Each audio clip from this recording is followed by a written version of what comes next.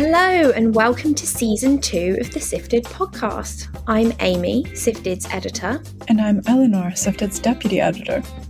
And in this season, we are going to be taking a peek inside the Sifted newsroom. So we will be discussing the top news, sharing opinions, and speaking to the journalists who've been out there reporting our stories every week. Now, we need to make a small apology for this episode, which is A, a bit late, and B, might not have the best sound quality because we had a few issues with recording it in a studio yesterday that offered free bubble tea, but apparently not the best sound control. So apologies for that. We will try and do much, much better next week. So this episode, we're going to be talking a lot about Ukraine. Again, our first episode of this season, we dedicated to speaking about the war in Ukraine right now.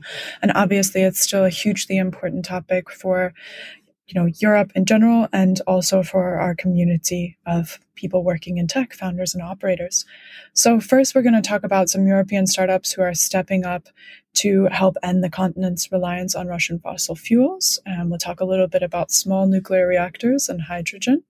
And then we're actually going to be hearing some really, really powerful stories from people who are working at tech companies in Ukraine and how the war has completely just overturned their lives and changed their day-to-day. And then finally, we're also just going to be discussing some other kind of updates and interesting things that have happened into the ecosystem. So Eleanor, how has your week been? What's been going on? My week has been, I would say, pretty intense. I mean, we've continued to cover things in Ukraine, and that I think requires a lot of thought and care and sensitivity around how we cover that. But on a more kind of happy note, it was also International Women's Day this week. So that was kind of fun. Or International Women's Week, as we decided it would be at Sifted. Eleanor lined up 5 opinion pieces, all written by women. We republished our list of female VC partners, and we also updated our list of active female angel investors in Europe, which you should go and check out if you think you should be on the list and aren't, or if you're looking for funding, go check out those people. Yeah, it was really fun to work with the 5 women who contributed for this week. And I kind of had a vision for that. I feel like a lot of women in European tech, when they're given the chance to speak about their experience, they're often asked to speak about diversity, which is completely ridiculous, given that, it's not their fault that the diversity is atrocious. And so for most of the opinion pieces that went out this week from women in the ecosystem, I just really wanted them to talk about their day-to-day, about what their advice and tips for scaling companies. We had a great one today about Web3 and how that's going to change marketing. So I really want Sifted to be a place where women can come and just speak about their experience building and running great companies, which I think really also reflects Sifted's experience. We are an editorial team that is led by women. Thank you, Amy. And also has many, many women on our reporting staff. So talking of those women, let's talk about Mimi, who's our Nordics correspondent. One of her stories this week. Eleanor, tell us a bit about that. So it's a story that kind of begins, like I feel like, strangely enough, a lot of Nordic stories begin, which is in a sauna.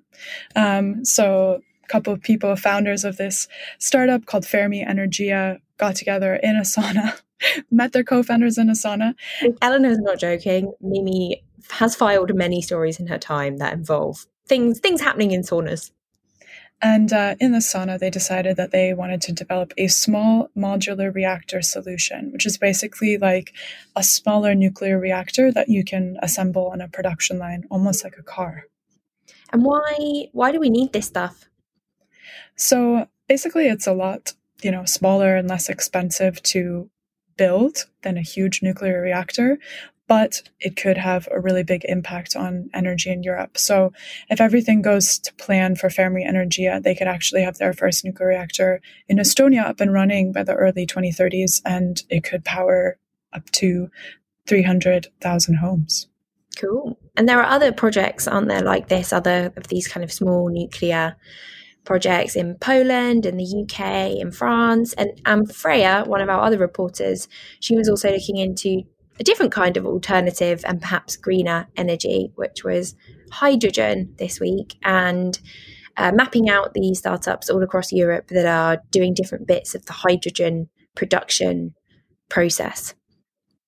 Yeah, so interesting enough kind of to compare nuclear and hydrogen. I feel like it's not super controversial right now for people to come out and, kind of advance nuclear as a solution for ending our dependence on fossil fuels. But hydrogen is like still very, very split between the haters and people who think that it's going to change the game. So Freya's, she just did a brilliant map of the players out there, everyone from the startups that are working on production to like how we ship it, to how we store it, right? And for her next article, she's thinking about kind of looking more into the controversy, like why are people so split on hydrogen, which is something that came up in her reporting this time. So if you hate hydrogen, if you love hydrogen, please reach out to Freya. Great. Controversial. We love it. And I guess the reason that energy is so in the spotlight right now is the war in Ukraine. So now this was just the absolute best thing we published all week. Tim, one of our reporters who's actually based in Barcelona, and Aina, another reporter, spoke to 4 people from the startup community in Ukraine whose lives have been just totally turned upside down. It was really moving to read this piece. So let's bring on Tim now. So Tim, start by telling us about Vadim Lobarev, one of the people you spoke to. Vadim, he's 41 years old. He's got 2 kids, lives in Kiev, and is the founder of Mindhunt, which is a tech recruitment agency that links up Ukrainian tech workers with clients who are trying to find tech talent in other parts of the world. He's been doing that for 10 years. But yeah, when Russia invaded Ukraine, his day-to-day changed completely. As soon as he heard and saw what was going on, it almost wasn't a decision for him. He went to the nearest military checkpoint he could find and asked how he could sign up. So yeah, this guy who has no military experience, no combat experience, saw it as his duty and obligation to defend his country. It was a tough conversation to have in some ways, because whilst he obviously felt this huge sense of duty in joining the territorial guard and defending his homeland, he's also someone that previously had no interest in being in the military. He's never held a gun. And you can kind of hear that there are these 2 sides to him pulling in different directions. And I put a question to him about how he felt, how his life had changed. So we're just going to hear from Vadim now. Yeah, it's a good question. Father of my wife, he said me, if you take gun or knife, you have to use it. You cannot just be with gun and do nothing with gun. So if I see enemy in front of me, I have to shoot. And when I was on my duty, I thought about it, and I thought that in case I have to kill someone using this AK-47, I thought that it will be hard to live with these feelings after this. So that's just a bit of a taster of what Vadim was telling me. And it just shows how sad it is, really, that what could seem like, something out of a movie of joining up to fight, it actually comes with this huge level of internal conflict in people who feel duty, but also a huge sense of discomfort in the responsibility that's now on their shoulders. Thank you so much, Tim. I can't even imagine what Vadim is going through right now. Aina, I know you spoke to another tech worker who's been helping out with the war efforts, a woman named Daria. Can you tell us a little bit more? So I spoke to Daria Alexieva. And like many people, she woke up very early on the day of the invasion. She had a phone call from her mother at 5 a.m. telling her the terrible news. And soon after that, she left the city. She lived in Kiev, and she traveled to her parents' house on the outskirts. And so in normal time, she's a product marketing manager for Pop-Up, a so-called no-code company that helps people develop software without the need for code. So she's still doing that job a little bit every day, but her main task now is helping the Ukrainian army. And she told me that 2 weeks ago, she was an expert in things like coffee, and now she's an expert in finding military vests. So her life has changed completely. And other tasks she's involved in now includes gathering materials to make Molotov cocktails. So bartender is a added to her skill set now, she says. And she's also helping to source walkie-talkies from a supplier in Romania. She's trying to import 400 walkie-talkies. So she's one of millions stepping up now in this war. And on her LinkedIn page, she even added a new job title, Freedom Fighter. So you can see a flood of messages coming to Daria on LinkedIn, people saying things like, keep serving those cocktails, which is really strange to see on LinkedIn, actually, which previously a fairly apolitical place. But in general, I think Daria tells me that the day-to-day is just so strange now in Ukraine that it's a living nightmare. Some days she tells me she just wants to lie down and just maybe have a little cry about it. Aside from that, she's separated from her friends. They're scattered all across Ukraine. And yeah, she has this internal conflict in her house because her mother wants to leave. Her dad wants to stay. And they woke up one morning to find that all the neighbors had left. And of course, this set off panic in her house. And there was a big debate about whether they should flee. But in the end, she told me she just made herself a cocktail this time and decided to stay and help the resistance.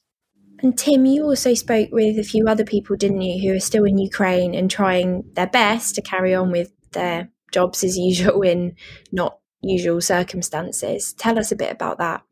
Yeah, that's right. And, you know, you've got these two stories, and there are lots like those of people who've dropped what they normally do to join the war effort in whatever way they can. But also, particularly in the world that we cover in tech and IT, which is a huge industry for Ukraine, it's a big place to hire tech talent, particularly, you know, engineers and coders.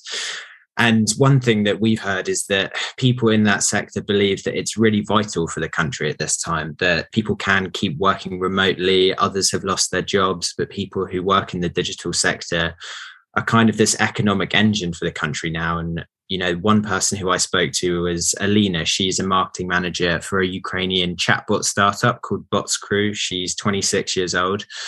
And yeah, she's decided to stay in her home in Kyiv, but wants to keep going with her job for that reason. And yeah, she is working under incredibly tough circumstances. So she described how in her home, she's sleeping and working from her bathroom for the reason that it's further away from the windows. She mentioned that she's aware that if there was a direct hit by a missile or a rocket on her flat, that wouldn't help her, but it makes her feel safer. And then to add to that, when an air siren goes off, she has to move down to the air raid shelter. And just to give you a bit of an idea of what that's like, in her case, it's an underground car park. It's freezing cold. It's full of families, pets, dogs, and she's trying to get her job done from her mobile phone down there. So it's incredibly trying, but it was interesting because she said that actually, in some ways, it's easier for her working from that bomb shelter because the life and the chatter and the kids and the laughter, which manages to persist even in this really tough time,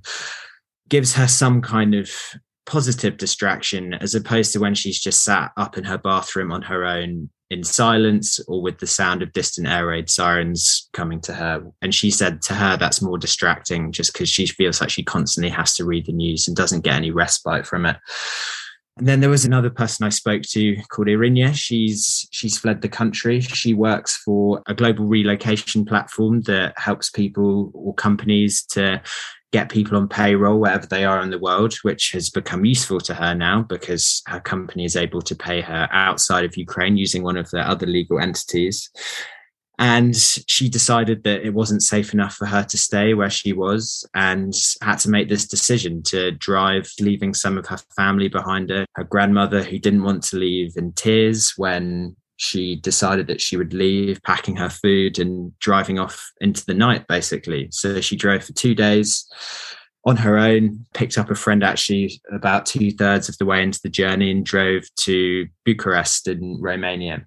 And yeah, she describes the fear of driving through the night without signal, the panic of cars upon cars trying to get out and overtake each other at border crossings and checkpoints. And yeah, she made her way to Bucharest and then flew to Cyprus, where she used to be a student and has some links. But since then, she's found that she can't stay in Cyprus because the residency policies that Greece is putting in place for people from Ukraine isn't that great. So she's got to move again. And yeah, she describes how she kind of just went into this survival mode, and that, you know, everything that normally goes on with your life, all the kind of normal decisions that you make completely change. You just think about, where is my money? Where is my food?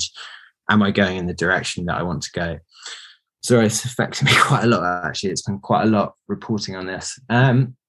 Just give me a sec, sorry. Tim, how did you go about finding these people? So it's funny because, you know, these people are living in such extraordinary circumstances, but I've been able to reach people pretty easily just on LinkedIn.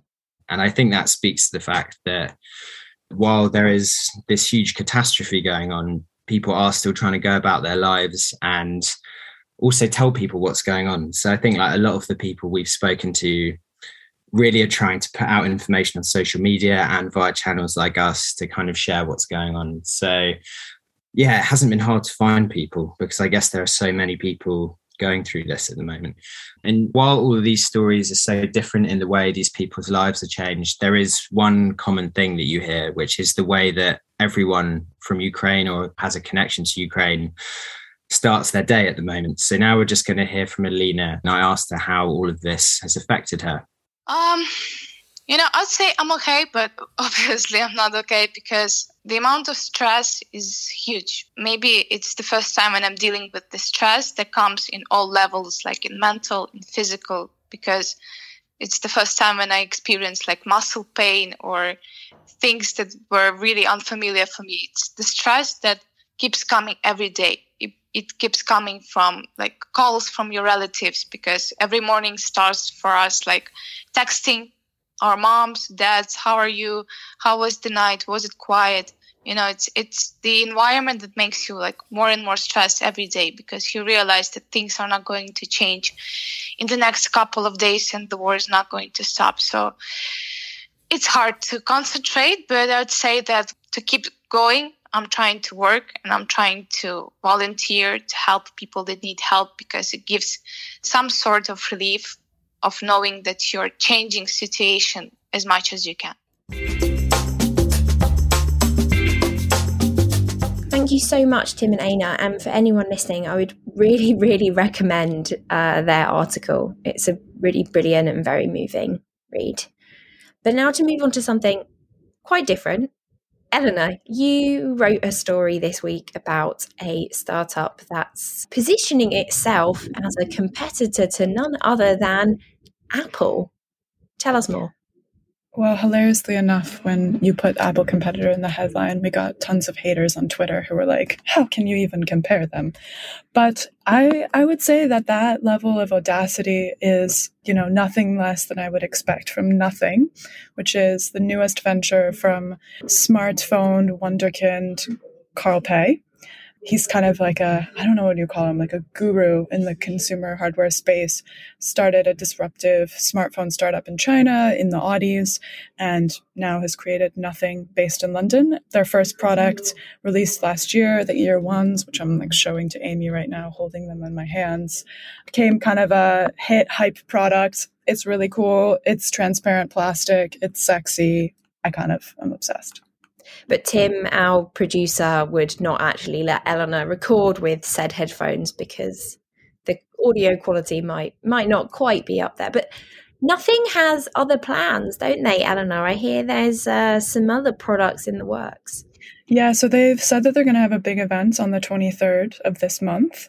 And the rumors are that they're going to reveal a new product at that event. Probably going to be a smartphone. No surprise, because the founder that's his background in smartphones. But when I spoke to Akis, the head of marketing, he would not confirm or deny the rumors about the smartphone. But he did say that the team had been going wild looking at all different product categories. And given that they just hired the former head of design and product at Dyson, I'm like, I want a vacuum. So stay posted, people. Exciting stuff possibly coming from Nothing very, very soon. So So that's all that we have time for in this episode.